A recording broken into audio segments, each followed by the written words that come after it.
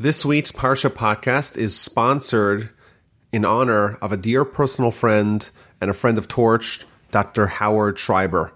Dr. Schreiber is a committed listener to the Parsha podcast and all the other Torch podcasts for many years now. He also frequently emails me with amazing questions and comments on the Parsha, making him a model podcast listener. Dr. Schreiber, thank you for tremendous support of Torch and the Torch podcast throughout the years, and for regularly sending me awesome and stimulating questions on the Parsha. And to all the other listeners out there, you too could email me at rabbiwolbe@gmail.com. I look forward to hearing from you. Parshas Vayishlach is the fourth longest Parsha in the Torah with 154 verses. It also contains the final mitzvah of the three mitzvahs that we find in the book of Genesis. At the end of last week's Parsha, Jacob finally had escaped and survived the standoff with his father-in-law Laban. And as he's heading towards Israel, he's about to encounter the other grand nemesis of his life, his brother Esau, the one that a few weeks ago we read how he had pledged to kill him. And our Parsha begins where Jacob sends messengers, either human or angel, ahead of him to his brother Esau, to the land of Seir, to the field of Edom. And he commands these messengers, telling them, "So shall you say to my master, to Esau, so says your servant Jacob, I have lived with Laban, and I have delayed until now."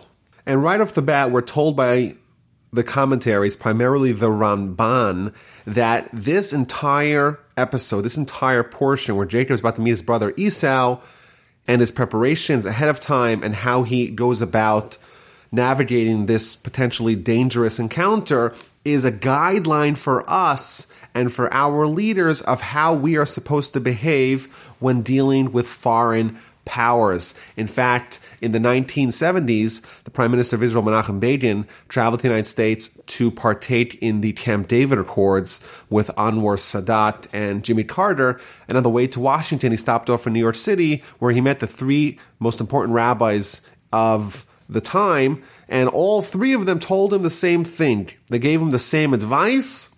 Before you actually meet these potential foes, study Jacob's encounter with his brother. And the first thing we notice from the initial instruction that he gives to his messengers regarding what they're supposed to say to Esau is that he calls him, "So shall you say to my lord, to Esau, so has said your servant Jacob." We see right away that Jacob is reaching out to Esau, his brother, with humility, humbling himself, lowering himself, and giving tremendous honor to his antagonist, his brother Esau.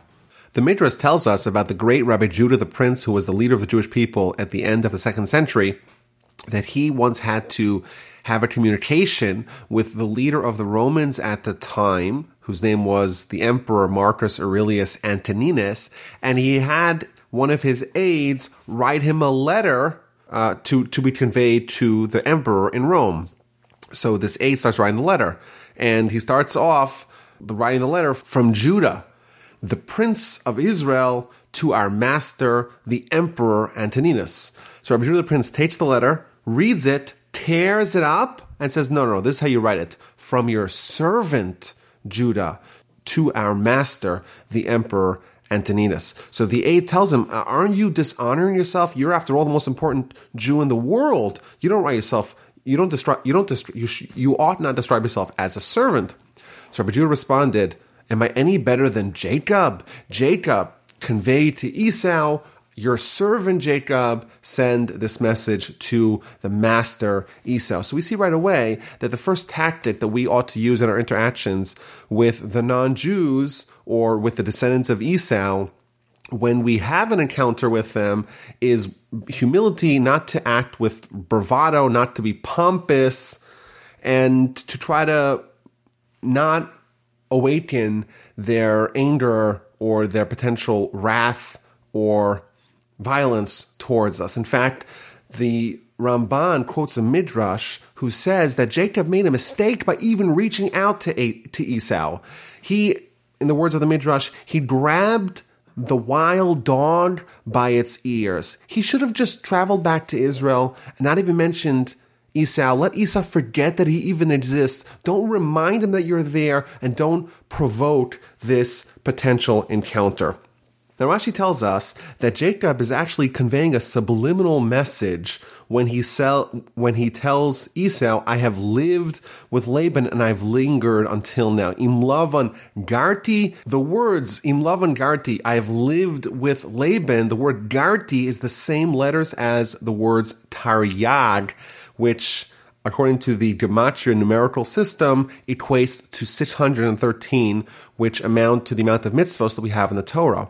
Rashi tells us that Jacob is subliminally conveying to Esau that despite the fact that I lived with Laban, I did not neglect observing the Torah. And therefore, what he's suggesting to him is that don't think that I'm vulnerable because I don't have the Torah to defend me.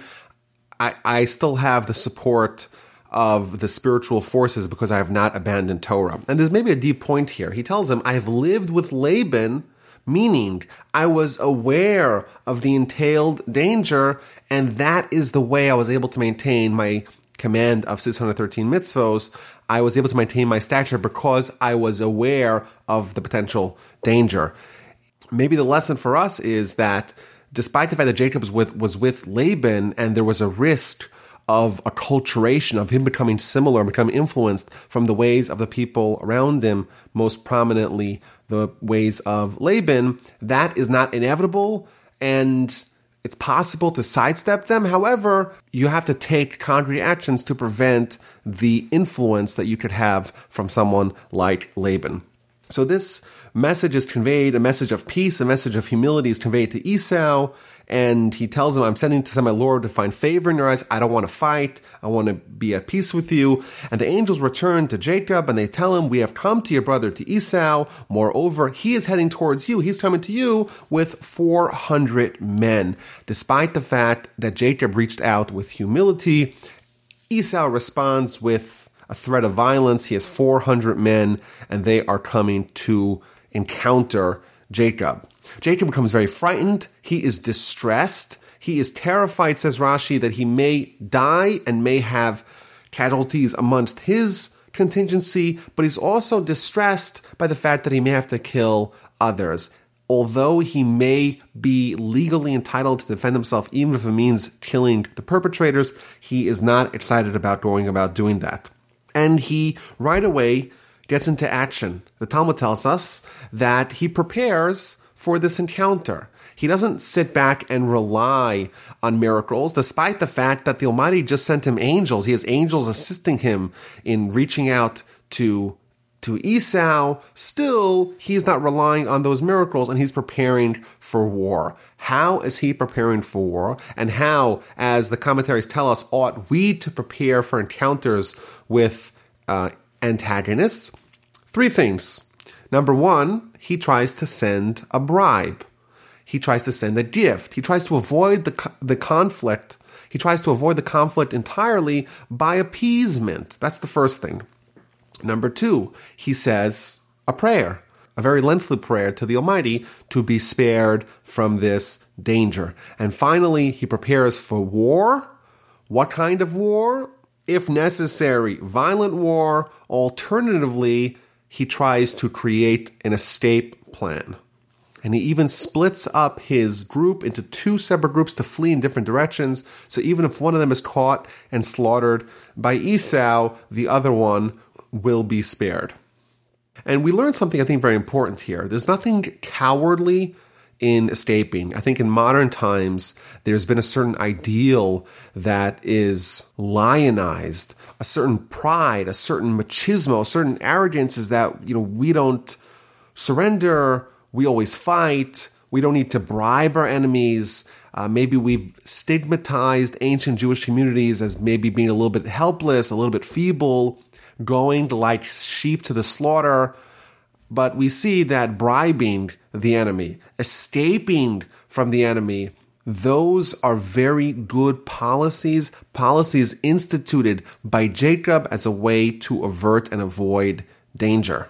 So Jacob begins his prayers in verse 10, and he says, God of my father Abraham and God of my father Isaac, Hashem, who had said to me, return to your land and to your relatives, and I will do good to you. I have been diminished by all the kindnesses and by all the truth that you have done for your servant. For with my staff I have crossed this Jordan, and now I have become two camps. He begins by telling God, just like we saw a few weeks ago with Abraham, I'm worried of all the good things that have happened to me. I crossed over. When I left my family, all I had was me and my staff that we spoke about last time. He had all his possessions stolen from him. When he arrived in the house of Laban, all he had was him and his staff. And now what does he have? He has 12 children, 4 wives, an entire camp, 2 camps full of his household. All that was divine goodness. And now he's worried, maybe from all the good things that he's got, his merits have been diminished and reduced, and he has no more merits to be able to survive the encounter with Esau. The Talmud tells us, and derives from this statement, that a person should never place themselves in a dangerous situation and say, well, I'll survive because there will be a miracle. Why? Because maybe there won't be a miracle. You can't rely on the miracle. And even if there is a miracle, well, that will diminish your merits. Everything good that happens to you, says the Talmud, based upon this statement from Jacob, everything positive that happens to you, that may exhaust your spiritual credits, your merits, your mitzvos that you have done, and then you may be left without any more in the tank, in the bank for the future. Jacob, someone as great as Jacob, he's one of the forefathers, the founders of our religions, one of the greatest heroes of Jewish history. He is concerned that maybe he has nothing left in the tank and he is vulnerable for Esau. Rescue me, please, from the hand of my brother, from the hand of Esau, for I fear him, lest he come and strike me down, mother and children. And you had said, I will surely do good with you, and I will make your offspring like the sand of the sea, which is too numerous to count. The commentators have pointed out that Jacob tells God, rescue me, please, from the hand of my brother, from the hand of Esau. There's 2 potential dangers that Jacob is worried about. He's worried about the encounter with his brother, and he's worried with the encounter with Esau. His brother, brotherly love, is also a danger. He's worried that maybe, on one hand, Esau will reach out to him like a brother and want to befriend him, want to be close to him, and that potentially could influence them spiritually. He's also worried that Esau may react and may treat them like Esau the murderer, Esau the sinner, and may come to kill them or to act violently towards them. And these are kind of the dual threats that we have to tiptoe around with our encounters with the greater population around us. On one hand, we've suffered a lot over the course of our history from anti-Semitism, from people acting as Esau.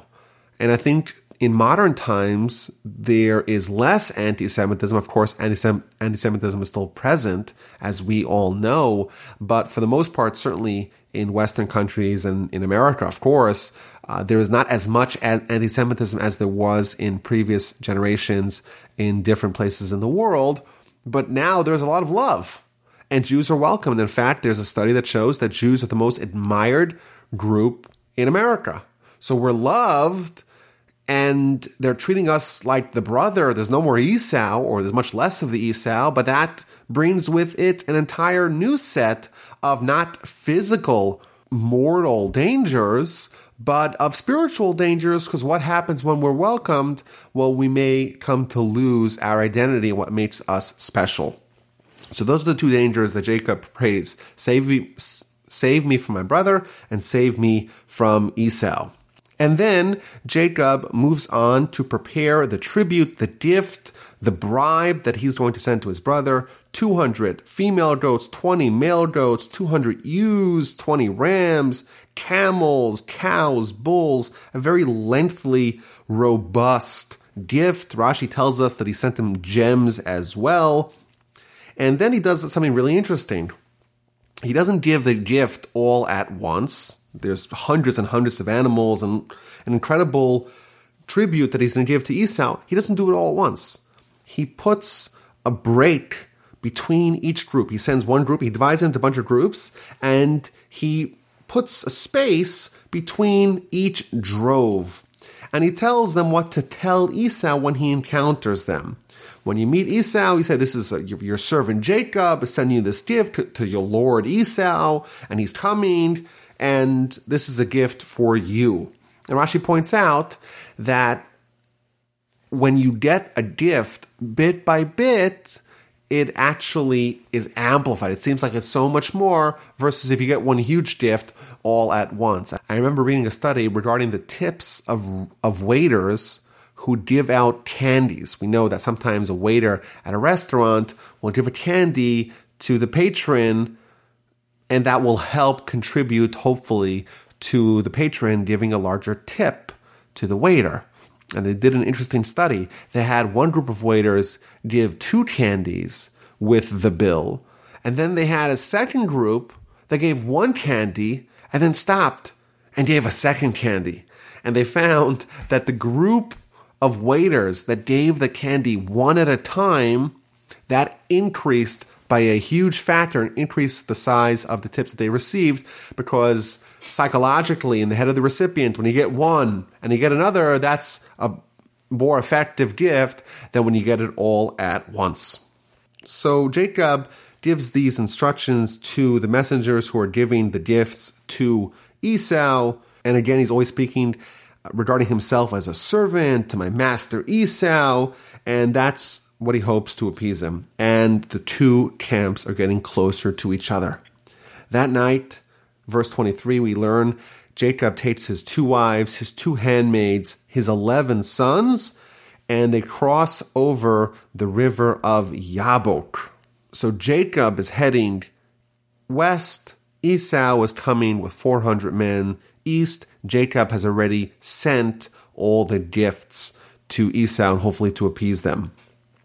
Now, if we read the accounting of Jacob's family, we see he has 2 wives, 2 handmaids, 11 sons. Last week's parsha, we read about his 11 sons, but also his 1 daughter. And in verse 23, his daughter is omitted from the account of the family. So Rashi tells us something very surprising. V'dinan heichan haisa. Where was Dinah? Where was Jacob's daughter Dinah? Nasna b'teva v'na'al b'fanea. Jacob placed her in a box, and he locked the box. Why? So that Esau should not see his beautiful daughter and not covet and desire her. Well, that seems quite sensible. If you're about to meet one of the most notorious sinners in the world who has a proclivity for beautiful women, and you have a beautiful woman in your camp, it seems quite sensible to hide her. But then Rashi continues, and therefore Jacob was punished. A little bit later on, we'll read the Parsha, how really bad things are going to happen to this Dinah, the daughter of Jacob. Why was Jacob punished that his daughter Dinah was assaulted by Shechem, later on in the Parsha? That's because Jacob was punished that he withheld his daughter Dinah from Esau. He shouldn't have put her in the box. She should have maybe married Esau, and she would have caused him to repent. And because Jacob did not avail his daughter to his brother, therefore bad things happened to his daughter, and she was assaulted by Shechem. So this is a very interesting idea. Dinah, Jacob's daughter, could potentially have influenced Esau to repent. And in fact, the Talmud notes that a wife, generally speaking, has a greater influence on her husband than vice versa, than the husband has on the wife. And therefore, it's likely that Dinah would have influenced Esau more than Esau would have influenced Dinah. But this is still so surprising. Like, what's the option? Isn't it not patently irresponsible, reckless to give your daughter to Esau? It seems so unusual that Jacob is being punished for what seems to be prudent parenting. So the Musar masters say something very illuminating. They say that yes, Jacob should have hidden his daughter, but he didn't need to lock the box so tightly. Or alternatively, he should have at least felt bad that withholding her from Esau will disallow such an outcome. Now for sure he won't be influenced to repent. This is an incredible insight that shows kind of that shows the standard to which Jacob is held. He's punished because he didn't feel bad that he wasn't able to positively influence his brother. And I think there's another incredible insight here. Esau, they're twins, Jacob and Esau. Jacob is already well over 100 years old.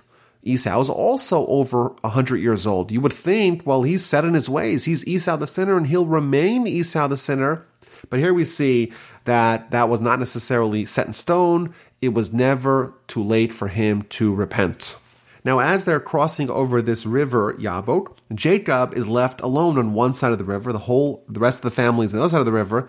And he has a man approaching him, and they start wrestling. And there's a fight the whole night until the break of dawn. Rashi tells us that this was no ordinary man.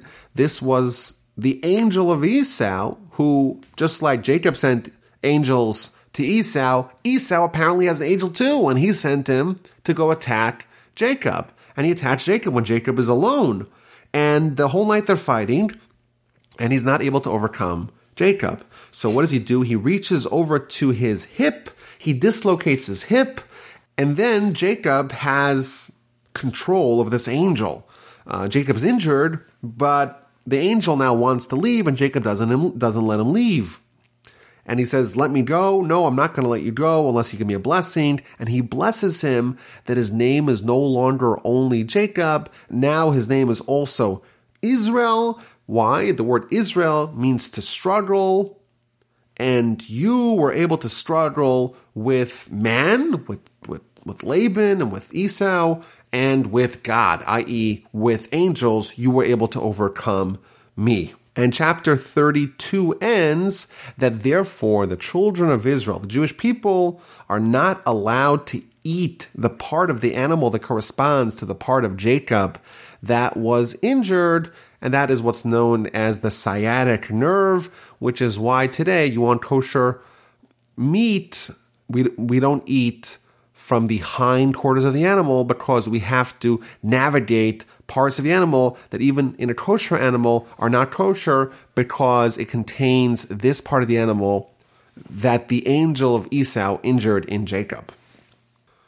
So there's a few very interesting teachings regarding this episode. So first thing, Rashi tells us, why was Jacob alone? He says that he had crossed over. He quotes from the Talmud that Jacob had crossed over with the family, and then he remembered that he had left small jugs on the other side of the river. And because he didn't want to forfeit the value of even the small jugs, he appreciated all the money that the Almighty gave him, and therefore it was improper for him to devalue even something that was very inexpensive. He was even willing to endanger himself to cross over the river and to go collect those jugs and bring them together with the entire camp. He wasn't willing to forfeit that, which is an interesting lesson that the righteous do not devalue, do not neglect the gifts that the Almighty gives them. And then Jacob is struggling with the angel, which shows us just the stature of Jacob. The Talmudic literature tells us that Jacob's visage, his countenance, was similar to that of Adam, the primordial Adam. He was like an angel, and therefore it was parody the battle that he had with the angel. And the angel the whole night is trying to find some vulnerability in Jacob. And this is, of course, it's not a physical fight. It's some sort of cosmic struggle between Jacob, the veritable angel, and the angel of Esau. And this, of course, portends to all of history, this idea that the history is nighttime, and even though we'll be injured, but over the course of the entire nighttime, the entire history of the Jewish people and their interactions with Esau and his forces, we're not going to ever be vanquished. There's never going to be a mortal blow that's going to land upon us. Yes, we'll get injured, but we won't be destroyed. And there's, of course, multitudes of commentaries explaining what's going on. And as we mentioned, there's 154 verses in this parsha. And if we're going to do it in an hour, we have about 30 seconds per verse. So obviously we can't go into the most granular detail in going through all the commentaries. But one of the commentaries is a very interesting one. The Rabbeinu Bachai tells us that this fight was the angel trying to find a spiritual vacuum, a spiritual void, a spiritual vulnerability in Jacob. And he didn't find anything.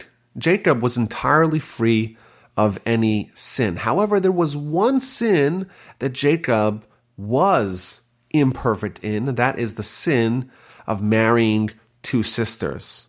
And therefore, he strikes him at his thigh. And we've already seen this a few weeks ago, that the thigh is representative of the genitalia area, which is the area in which Jacob's imperfection is manifested. And therefore, he was able to attack him in his thigh because there was an area that he, of course, had justifications for that, but he married two sisters, and therefore, he wasn't perfect there, and therefore, he was not impervious to the attacks of Esau's angel. The Kabbalists point out that the legs, well, they're not the essence of man. They're not the part of the trunk of man. They're kind of these appendages coming out of the trunk, which is the essence of man. Meaning that Jacob, in his essence, was impervious to the angel, but his legs, the things that stuck out, the fringes, the appendages of Jacob, that's where we could be attacked. And after this long nocturnal struggle, Jacob seems to triumph, or at least it's a draw, it's a stalemate. And Jacob gets something out of it. He gets an injury, but he also gets a name addition, not a name change like we had by Abraham and Sarah, but a name addition. And of course, there's many interpretations of what this means. And in fact, later on in the Parsha, the Almighty is going to affirm this additional name where Jacob is also called Israel. But just one idea of the name Israel, and that is found in the Kabbalistic sources, the word Yisrael. Israel is an acronym for Yesh Shishim Ribui Osios LaTorah, that there are 600,000 letters of the Torah. That is hinted in the name Israel, is hinted this idea that all of Torah is incorporated in the essence of our nation, which amounted to 600,000 people when we left from Egypt, when we became a nation. In addition, the name Jacob, Rashi tells us, it seems to imply a certain degree of deception. Like Esau said, that Jacob stole the blessing. He had to resort to chicanery to be able to get the blessings. However, the word Yisrael, from the word sar, meaning master or minister, a term of nobility, a term of aristocracy, a term of someone who does not need to use deception and subterfuge to be able to get what they want. Now, in the actual text of the Torah, the word Yisrael is connected to the word sarisa, which means you have struggled. The angel tells Jacob, you have struggled with man and with the divine, and you have overcome. And this is an interesting idea, that, Jacob himself lives a very chaotic life. He's struggling with Esau, and then to Laban, and back to Esau, and then there's going to be the episode of Dinah, and later on in Genesis we'll read about the saga of Joseph. And this is, of course, the history of the Jewish people. It's like our destiny. It's a never-ending struggle that really defines our history as a people. But I think there's a deep point here, and that is the fact that Jacob won. That's not incorporated in his name. That's almost irrelevant. What is relevant is that he struggled. He was a fighter. And that's, I think, a good lesson for us. We cannot decide what the results are of our efforts. It's not up to us. In life, we have our challenges, and each one of us is going to be pulled and pummeled by all the forces of our lives, by social pressure, by the Yitzhak, the evil inclination, from within, from without. And the bottom line is we have to be like Israel. We have to fight And what the outcome of our efforts is going to be, that's of course not our department, but our goal is to put in our best effort and leave everything else to the Almighty. As a result of this episode, the Jewish people are forever prohibited to eat various parts of the hindquarters of the animal. And in fact, the entire hindquarters are usually sold to the non-kosher market. And the commentaries tell us a variety of reasons why this episode ought to be memorialized with this mitzvah. So the Rashbam tells us, well, it's a miracle. If you had to give odds in a fight between a human and an angel, of course, everyone would pick the angel. And here, Jacob is at least able to bring him to a stalemate.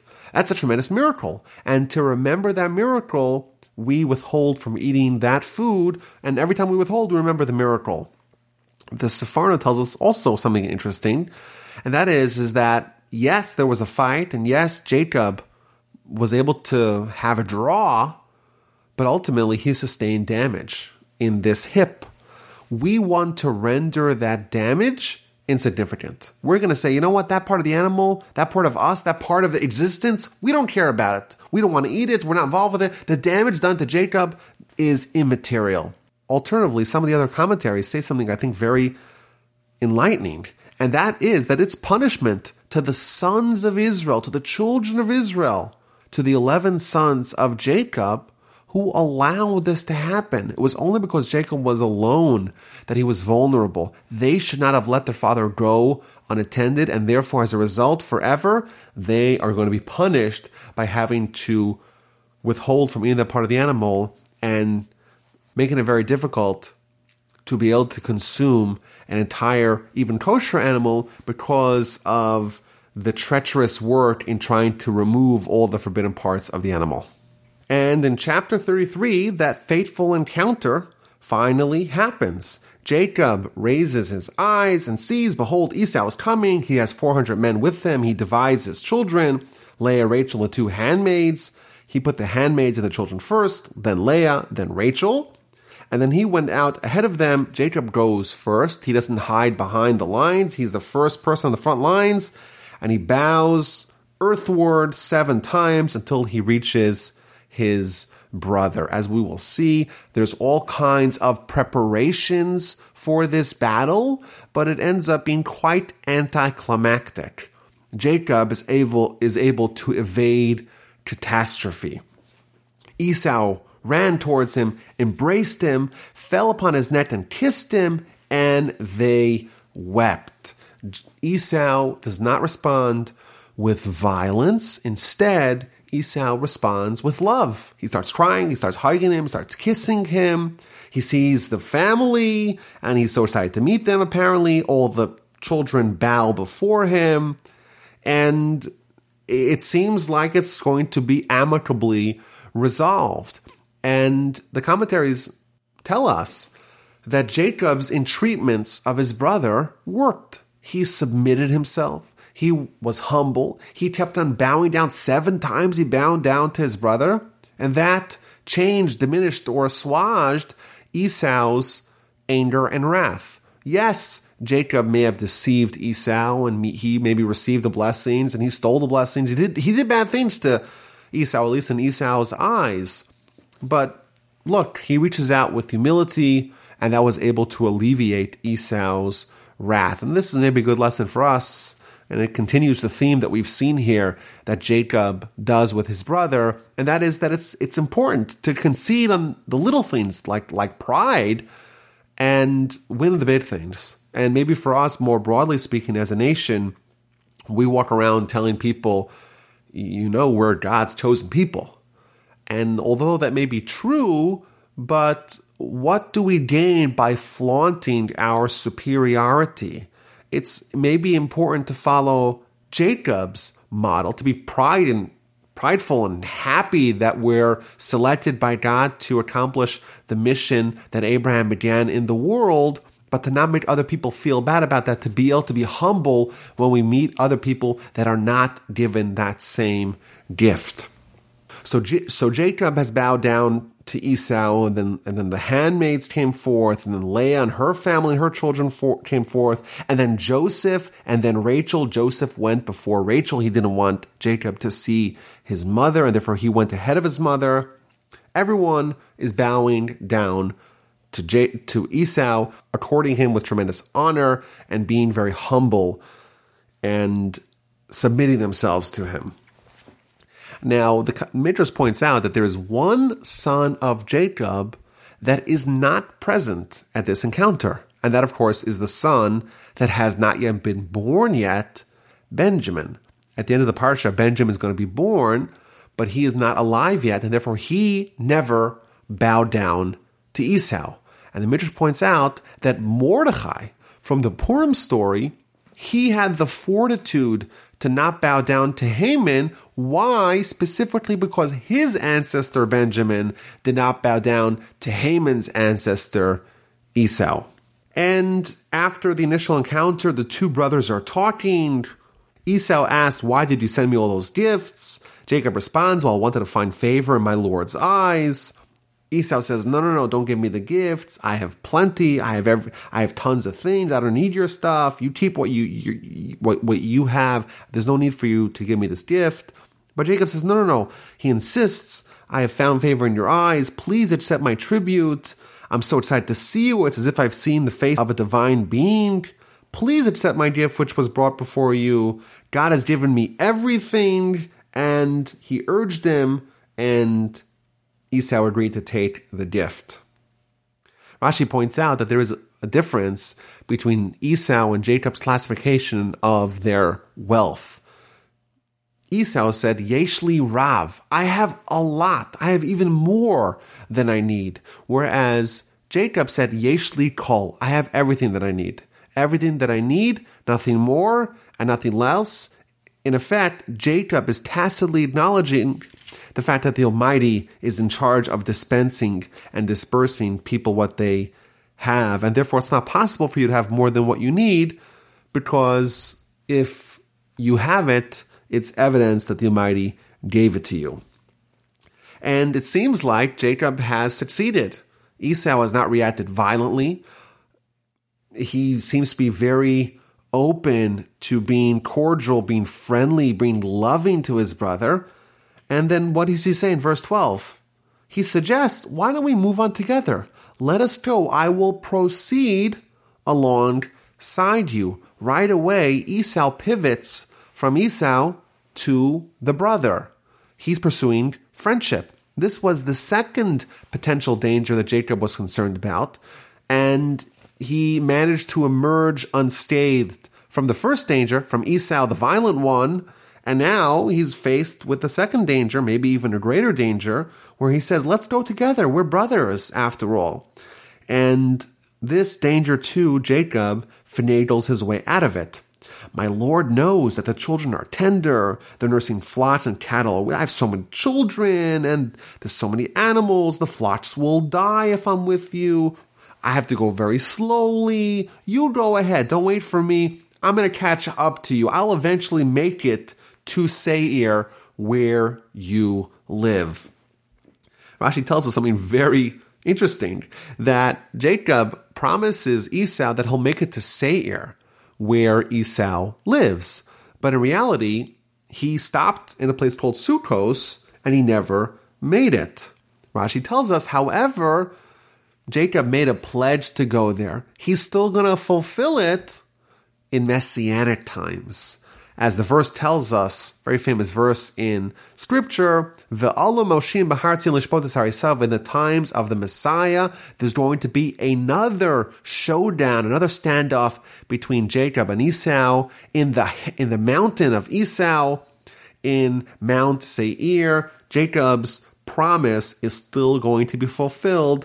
This is not the last we've seen of this showdown. There's going to be a fateful one in the times of the Messiah, and we know who's going to win that one. The two brothers depart. Jacob stops in the city of Sukkos, spends several months there, and eventually ends up in the outskirts of the city of Shechem. He buys a parcel of land, pitches his tent, and settles down and builds an altar to the Almighty. Rashi tells us that Jacob arrived peaceably, he was intact, he was complete in all ways, his health was perfect, the Almighty healed him from his injury, his wealth was undiminished from his tremendous gift to Esau, and his spiritual level was untainted with his encounters with Laban and Esau. And Rashi gives us an analogy.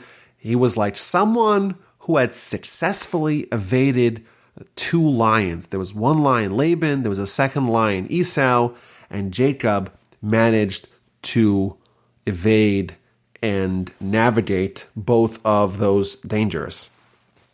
But as is the trend in Jacob's life, when he overcomes one hurdle, a second hurdle swiftly appears. And that is going to be chapter 34, with his daughter Dinah being abducted. Now Dinah, the daughter of Leah, whom she had borne to Jacob, went out to look over the daughters of the land. Shechem, the son of Hamor, the prince of the region, saw her. He took her. He lay with her. He violated her. And he became deeply attached to Dinah, the daughter of Jacob, and he wanted to marry her. Rashi tells us that Leah, she is ascribed her maternal relationship, but not her paternal relationship. Dinah, the daughter of Leah. And asks Rashi a question. The daughter of Leah, she's also the daughter of Jacob. Why does it call her? Why does it classify her? Why does it label her as the daughter of Leah? And it tells us something very powerful. It says that Leah, in last week's Parsha, she went out. She was adventurous. And here we see that the mother and the daughter are similar. Just like Leah went out, she walked out into the fields. She went out in the open. Dinah did the same. She went out. She wanted to hang out. She wanted to spend time to frolic and to be very adventurous. And in the Torah's view, the degradation of Dinah could have been avoided if she wasn't too adventurous. And it sees her nature of going out and being curious and seeing the world, maybe in a very hostile neighborhood, that stems from her mother Leah and not from her father Jacob. She acted in a somewhat immodest way, and that left her vulnerable to the horrific assault of Shechem, the son of Hamor, the master of the region. It's just a little confusing here because the city is called Shechem and the individual is called Shechem. Shechem is the son of Hamor, who is the mayor or the king of the city of Shechem. And Jacob finds out what happens to his daughter. His daughter was defiled, and the children and the sons, meanwhile, were out with the flock, were out with the field, out in the field with the cattle, and Jacob doesn't make any move until they come back. And then the family of Shechem, they reach out to Jacob, and they want to propose this union between Shechem and the daughter of Jacob, Dinah, that he had assaulted. Hamor spoke to them, saying, Shechem, my son, longs deeply for your daughter. Please give him to her as a wife. And in to marry with us, give your daughters to us, and take our daughters for yourself. Among us you shall dwell, the land will be yours, settle and trade in it, acquire property in it. Let us take our 2 cultures and meld them together. They even promise to give a very generous marriage gift to Dinah and her family if they only agree to allow Shechem to marry Dinah. Now the children of Jacob respond with a grand deception. They tell him, listen, we love your proposal, but there's a major problem. Y'all are uncircumcised, and it's the most unconscionable thing for us is to have our daughter and our sister be with someone who's uncircumcised. So you want to you want to fuse our 2 cultures, but we can't do it unless you circumcise all the males in your town. This seemed kind of reasonable to Hamor and Shechem, and they right away called a town hall meeting of all the people of the city, And they say, listen, we have this amazing family. They have 11 awesome sons and this beautiful daughter, and they're so wealthy and they're so industrious. But all they need to do, they want to join us. They want to give us all they want to intermarry with us. They want to give us all these economic opportunities. But the only thing we need, the only circumstance is that we must circumcise. Everything that they have will really be ours once we intermarry and once we allow trade to flourish. Just circumcise. And people agreed, and all the males of the city circumcised. And that is a more unpleasant surgery when done as adults than when done as children. And therefore, a few days later, the entire city is in bed with high fever and tremendous pain because of the circumcision ceremony and surgery that they did a few days earlier. And now, when the city is susceptible to attack, two of the sons of Jacob, Shimon and Levi, the brothers of Dinah, they take their sword, they attack the city, and they kill every single adult male. They kill Hamor, the king, Shechem, the original perpetrator. They snatch Dinah from the palace. They kill everyone, all the males, adult males along the way, and they leave.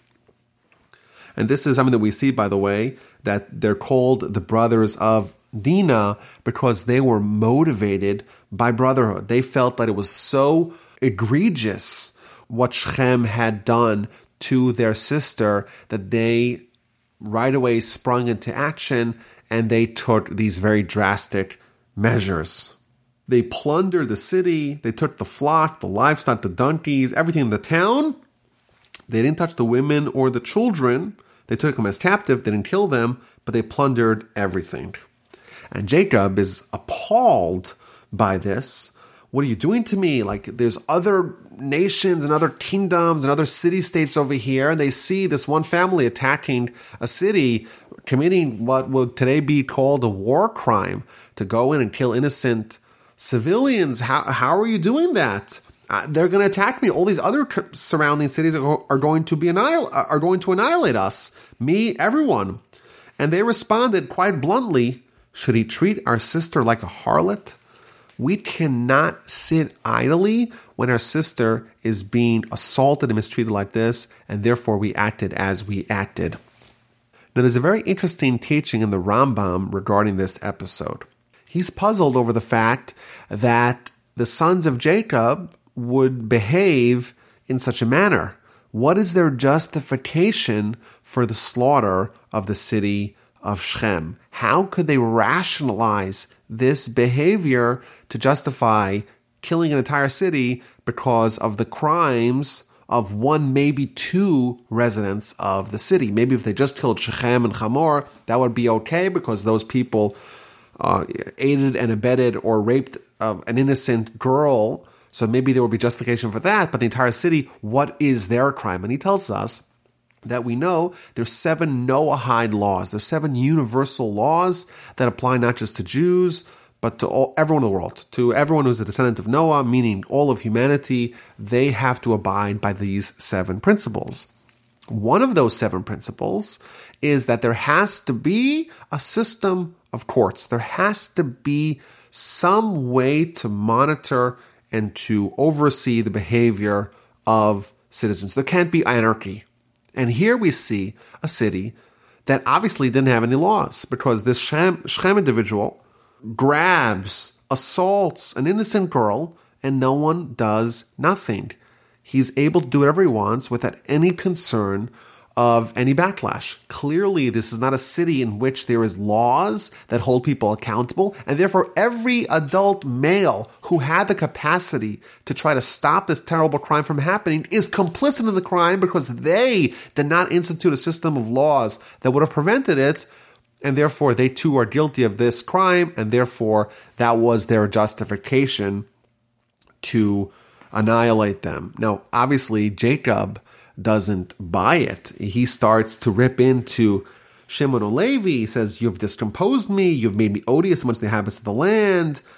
He seems to start leveling them with criticism. But at least that we know that there was some sort of reasoning in the behavior of Shimon and Levi.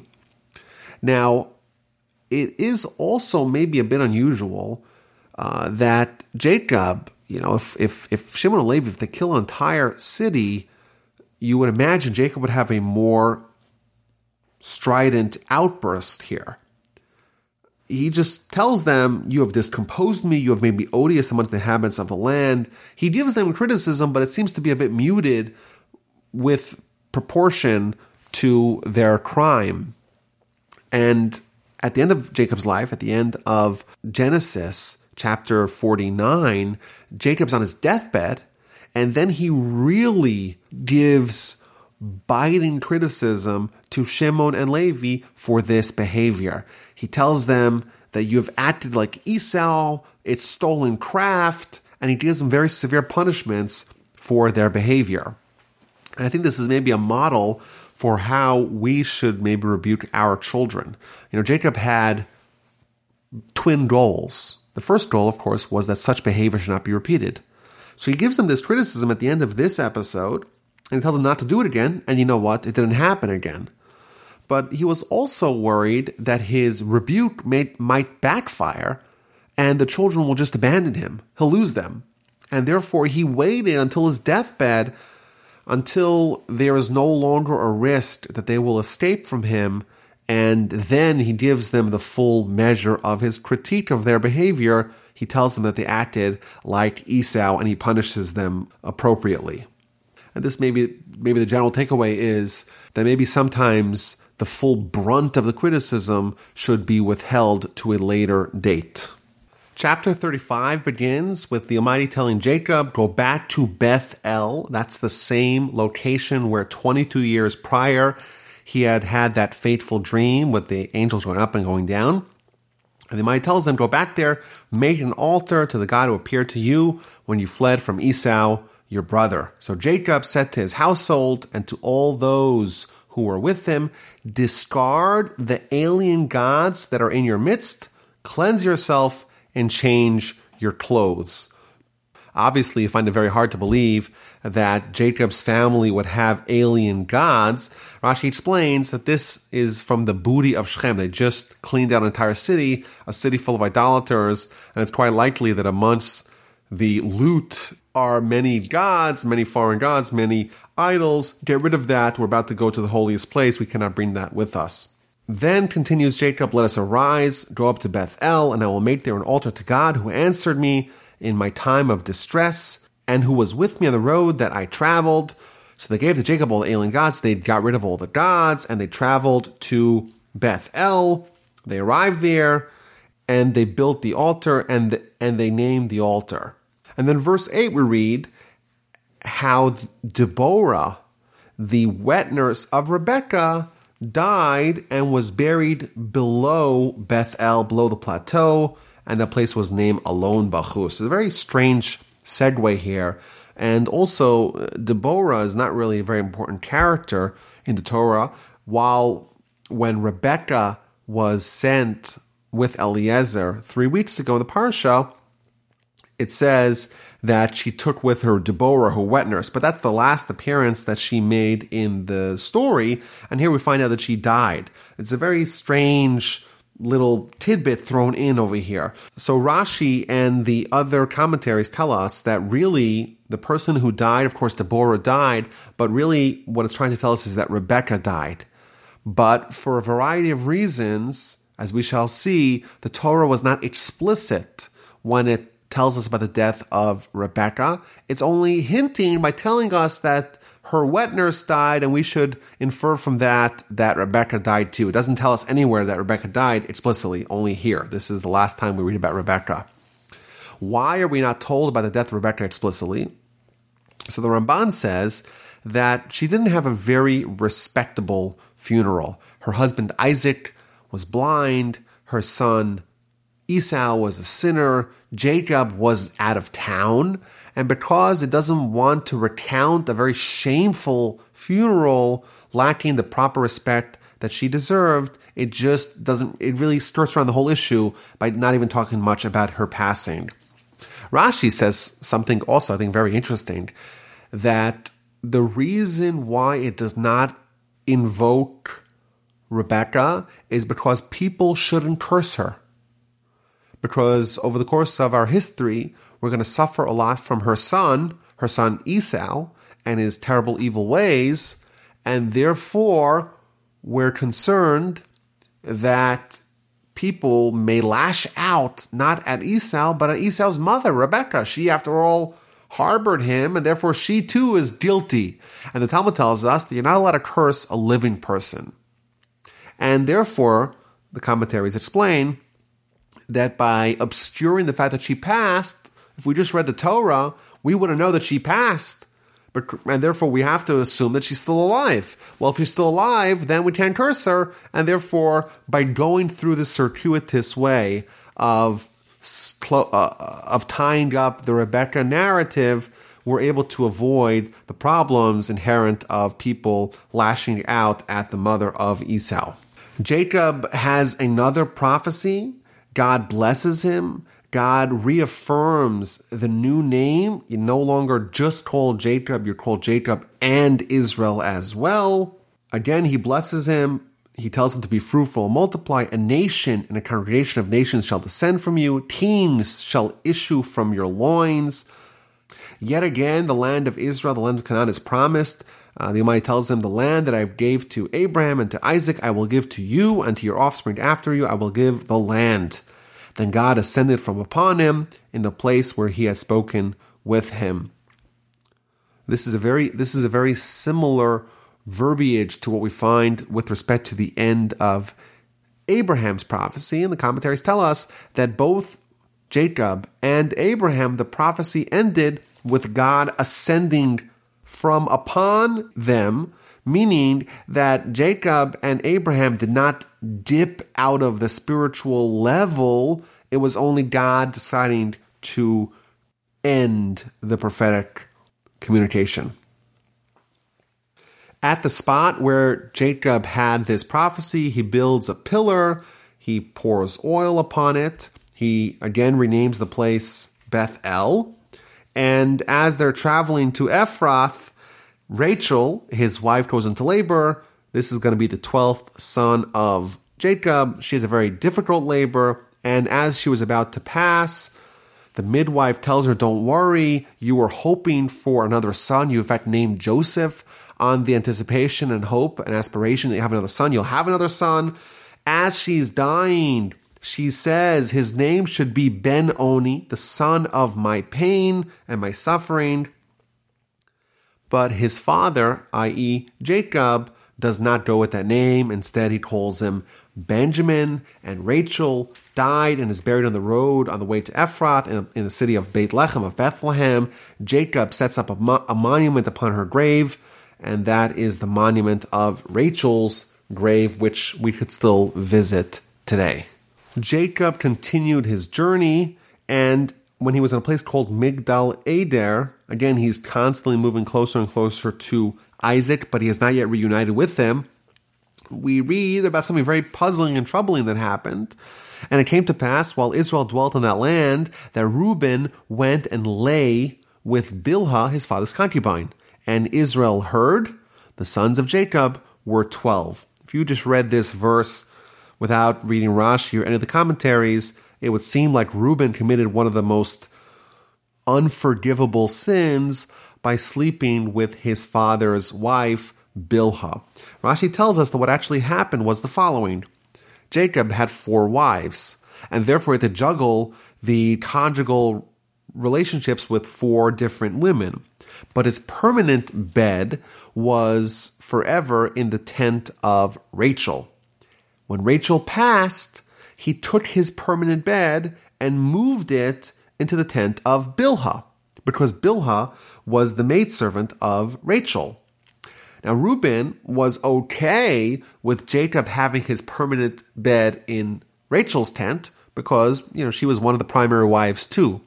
But now, after Rachel died, Jacob takes his permanent bed and puts it in Bilhah, in the maidservant's tent, and not in his mother Leah's tent. That he did not tolerate. So he takes Jacob's bed and he drags it out of the tent of Bilhah and moves it to his mother's tent. That's what Rashi explains. And the way the Torah classifies that, because Reuben interfered in his father's bed activities, that is akin to him sleeping with his father's wife. And then right afterwards it says the sons of Jacob were 12. It's like reassuring us that the sons of Jacob were 12. They're all the same. Don't read this incorrectly by thinking that Jacob's son Reuben was any different in stature than the rest of the sons of Jacob. The Talmud makes it quite clear.